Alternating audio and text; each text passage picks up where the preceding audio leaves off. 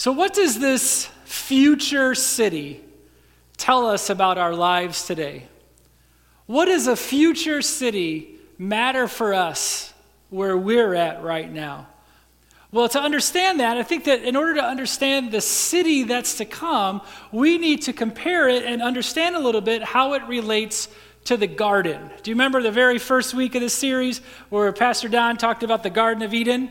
And I know he talked about different gardens as well, but we talk about the idea of the Garden of Eden at the beginning of the Bible and the city to come at the end of the Bible. And did you know that the beginning of the Bible and the end of the Bible are incredibly similar?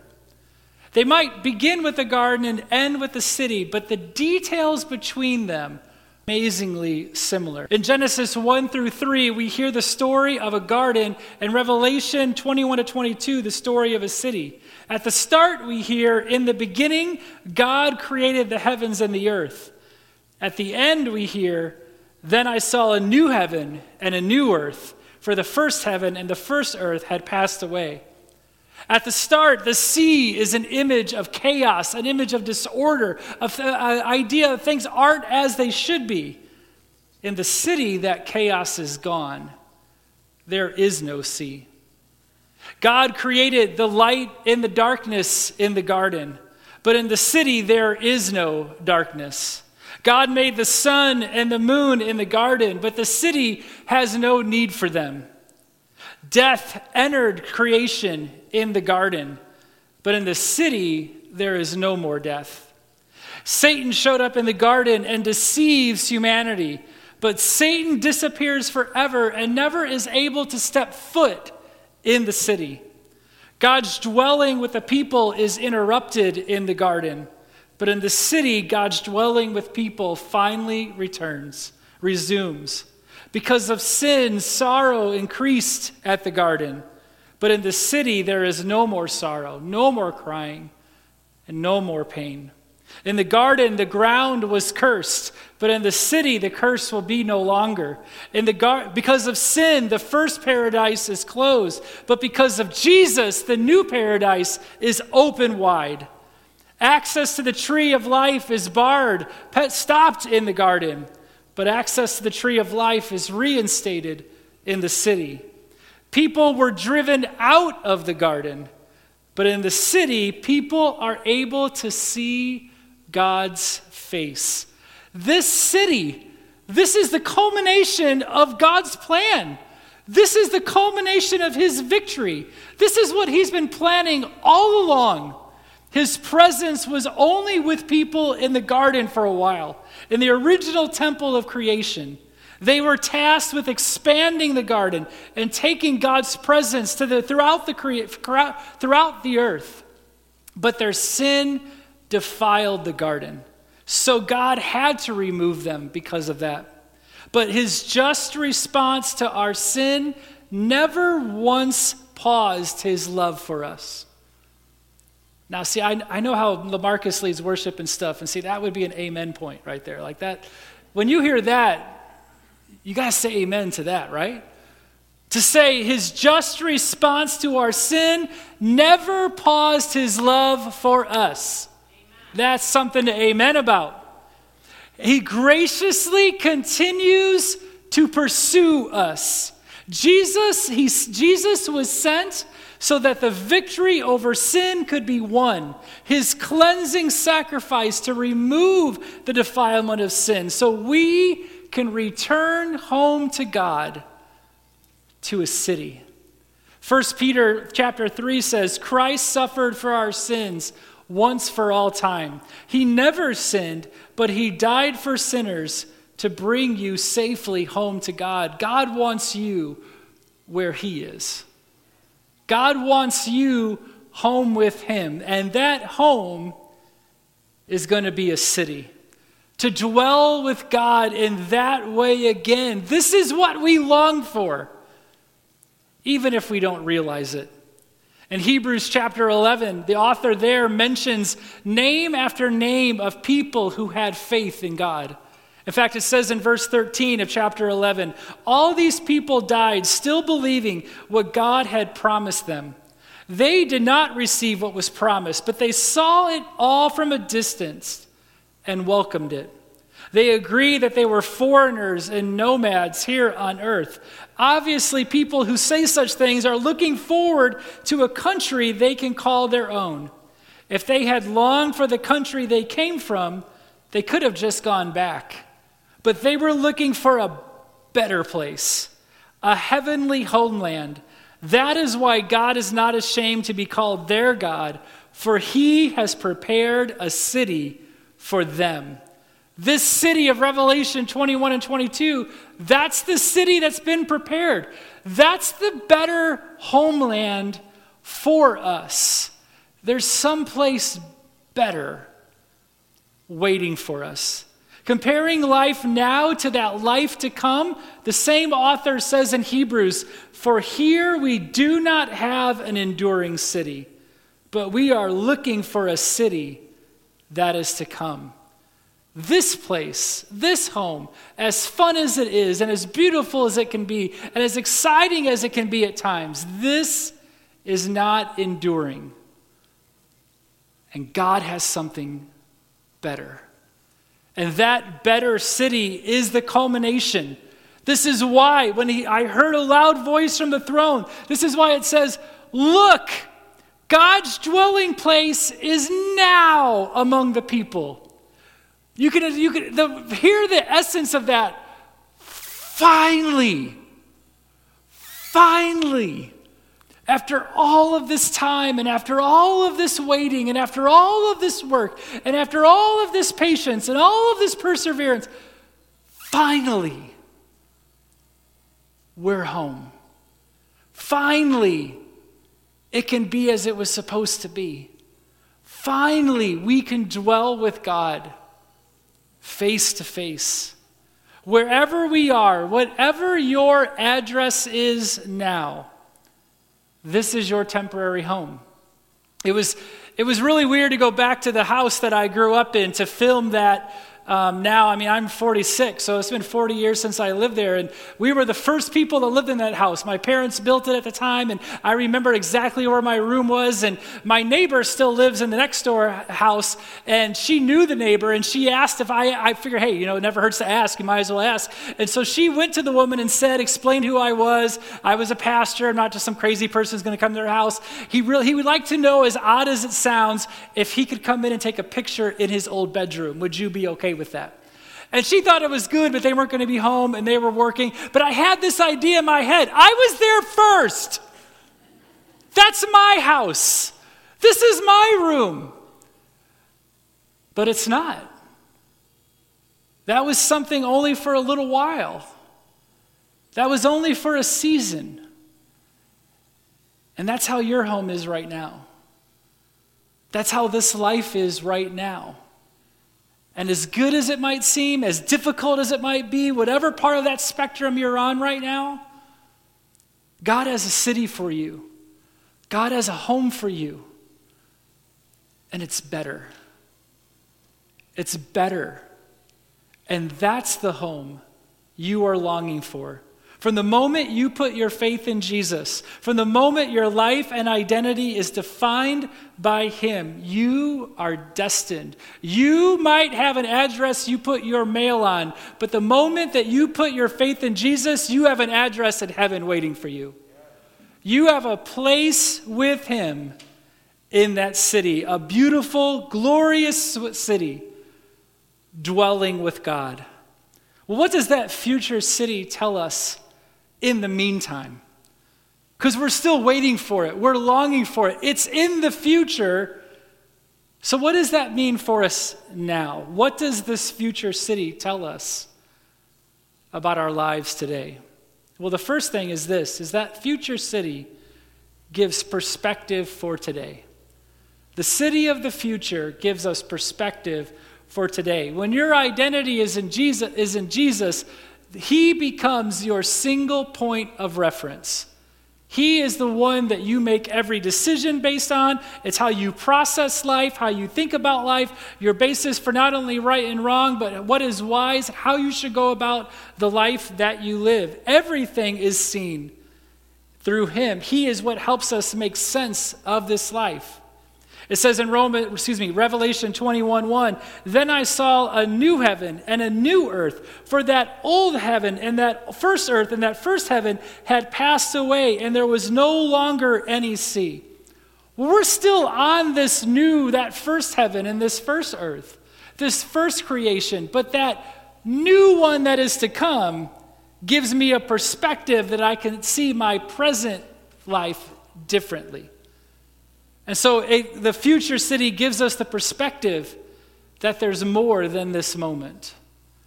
There's more than the moment that we find ourselves in. Sometimes, especially when life is heavy, when life is difficult, when it's so overwhelming, we don't see or we don't know, we can't fathom how we can keep going. Is there anything else beyond this moment? We get so laser focused that we can't think or process anything beyond now. But that future city lets us know, no, there is another chapter to come. There is more to your story. And that is not to minimize the difficulty of anything that any of us are going through, especially in a year 2020. But it's to remind us that is not the last page of your story. The thing that you are going through right now is not the defining reality of your story. It is not the end of your story. There is more to come. There is more to come for you. And even if the worst case scenario on this side of eternity is that you pass on, that is best case scenario in light of eternity because you are with him. And so there is more to your story. Look at whatever you're going through knowing that. You will get through this. You have people who care about you. You have a church family that will walk with you. There is more than the chapter that you are in, and the end is already done, already won, victory, and that's what's to come. The future city gives us a perspective that there's more than the moment. The future city gives us the perspective that there's more than only our story. Not only can we get tunnel vision on the moment that we're in, but we can get tunnel vision within the experiences that we have. We only see life through what we have experienced, who we have known, the different type of people that we have interacted with in the neighborhood or the place. We only know that place. But the reality is that future city is going to be a lot more, it's going to have a lot more different people in it than what I know and what you know. In fact, it says in Revelation 21:24, the nations will walk by its light, and the kings of the earth will bring their splendor. The nations are going to be in the city. Every different people group, every different race, every different economic status. It doesn't matter what type of life that you're living right now. There's going to be people from all different types of life in the city to come. And that should give us a little bit of perspective as we live now, to be willing to listen to people that are different than us, to not assume the things that we see or know or hear maybe on different news media or in film or culture, whatever, but to see people for who they are, to interact with them and get to know them. Do the work to get to know people for their stories and not make assumptions based on yours. The future story gives us perspective, then there's more than what I've only known. And the future city gives the perspective that there's more than this stuff. The stuff of earth is going to rust. It's going to break. Especially at a time during Christmas when there's the hunt for the gadget or the toy. Year round, we go and we look for what we can have, what we've accomplished. We find value in titles and degrees and experiences, accolades. All of these things give us worth. But Jesus says, do not look to the things of this earth. Do not look to what you can hold on to for your value. Find your value in me, he says. In Matthew 6, he says, do not store up for yourself treasures on earth where moths and vermin destroy, but where thieves break in and steal. But store up for yourselves treasures in heaven where moths and vermin do not destroy and where thieves do not break in and steal. For where your treasure is, there your heart will be also. What are you trying to collect and hoard and have and to find value in? I think that the first part of the movie WALL-E gives us a good image of how we should see our stuff. It is all bound for the garbage heaps. There is nothing that you got in the last week that will not be in the garbage in probably the next 5 or 10 years. Now, I got some stuff too. I'm not trying to damper the mood. I'm going to go play video games with my kids when we get done.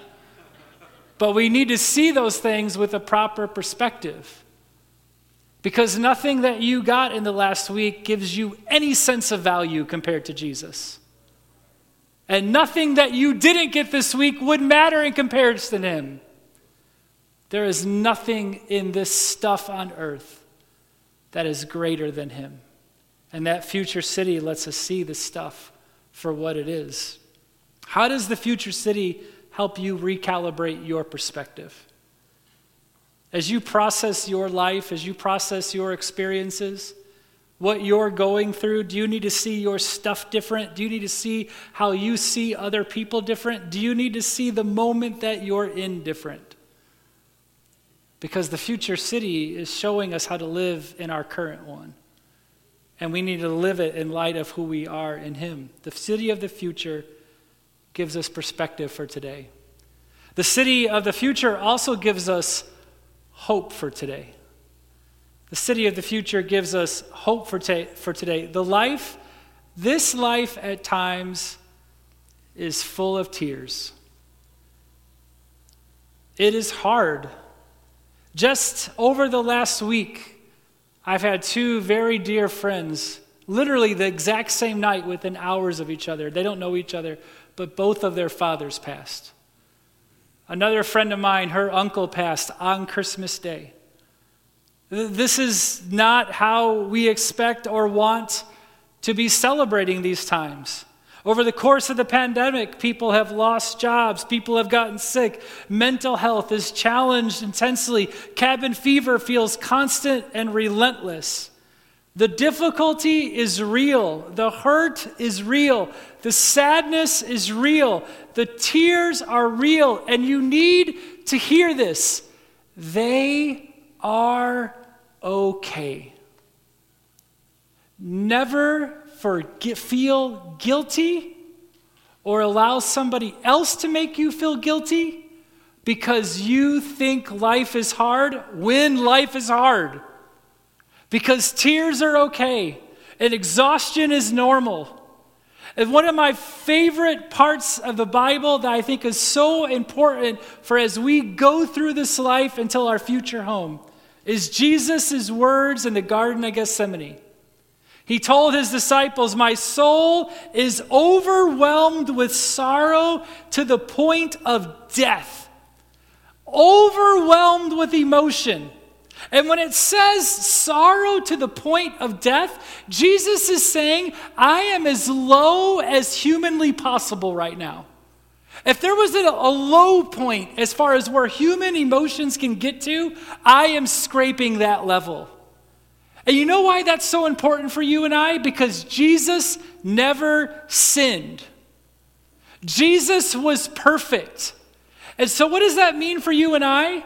If our perfect Savior said, I am experiencing sadness to the depth that it can go, it's not sin when you experience it. It's not wrong for you to say, this is hard. This is difficult. This is not how I wanted this to be. I would say that we do too much damage by bottling it in, denying it, saying, no, I can push through. No, you can't. You need to get that out.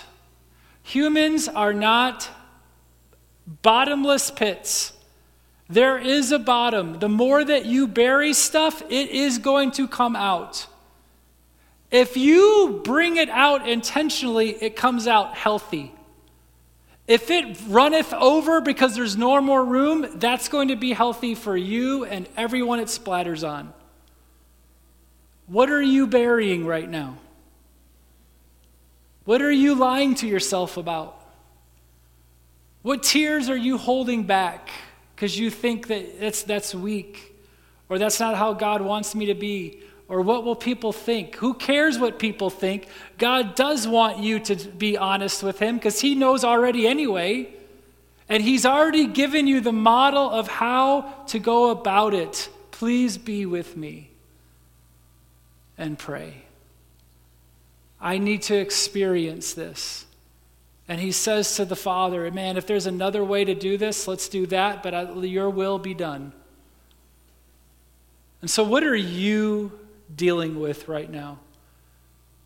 But as you're dealing with it, as you give yourself permission to lament, to feel, to experience the life as it's coming, you need to think about the city to come. Because it says he will wipe every tear from their eyes. There will be no more death or mourning or crying or pain, for the old order of things has passed away. To know that the tears that we cry now, they'll end. They'll end. The pain that causes them, that will end. It is not destined to be your entirety. There is a future city to come where that will be over. But in the meantime, you have a God who loves you beyond what you can comprehend, who will carry you from now to that city. I want to read to you a quote by a guy named Craig Keener. It's a little bit longer. It's going to be on the screen, but I believe in not reinventing the wheel. He says it perfectly, so why try to redo it? He says this: to the overworked leader who feels unappreciated, to the wounded wife abandoned by her husband, to the shy child teased by peers for her weight or his pimples, to any of us in our brokenness, the greatest comfort is God's love. We can afford to be vulnerable with him concerning our pain because we know he shares our pain with us. When the hardships seem too great to bear, as they must have seemed to many of the first Christians who heard Revelation read to them, we must remember that his love gives us a promise of fulfillment ahead. And if the hardships tempt us to doubt his present love and our future hope, we only need look back to the cross, where God in the flesh shared our pain with us and in our stead. Earlier today, we sang, "Your love never fails." That is not just a song to sing together toward him. It's a truth to embrace with your life. His love for you never fails. And remember, the Revelation, the people who first got this, they were being persecuted. Their lives were being threatened for their faith. And John gives them this revelation to say, keep going. Don't stop. He loves you. He cares for you. There's more to come. Keep going. Keep going. Keep going. Whatever 2020 has brought you, whatever 2019 brought you, whatever, keep going back to the thing that you're thinking about has brought you. Keep going. Do not give up. Do not stop. Persevere. Keep going because his love never fails. He loves you, and he is going to carry you through the thing you're going through. The city of the future gives us perspective for today, hope for today, and the last thing, the city of the future is being built today. So one of the things about living in this area, we get to see the buildings that go up. Me and my kids, we drive by, we have to drive by the Loop a lot, and which we don't live there, but we go by a lot. We see some of the skyscrapers that have been built, and my daughter kind of makes a comment like, it's a little higher. Oh, Dad, they added the windows. Oh, and you can kind of see it going up piece by piece. We talk about the future city and its completion, but did you know it's getting built now, piece by piece? Brick by brick, it's getting built now. Ephesians 2 says, consequently, you and I are no longer foreigners or strangers, but fellow citizens with God's people and also members of his household, built on the foundation of the apostles and prophets with Christ Jesus himself as the chief cornerstone. In him, the whole building is joined together and rises to become a holy temple in the Lord. And in him, you too are being built together to become a dwelling in which God lives by his Spirit. This city is made, we are that city.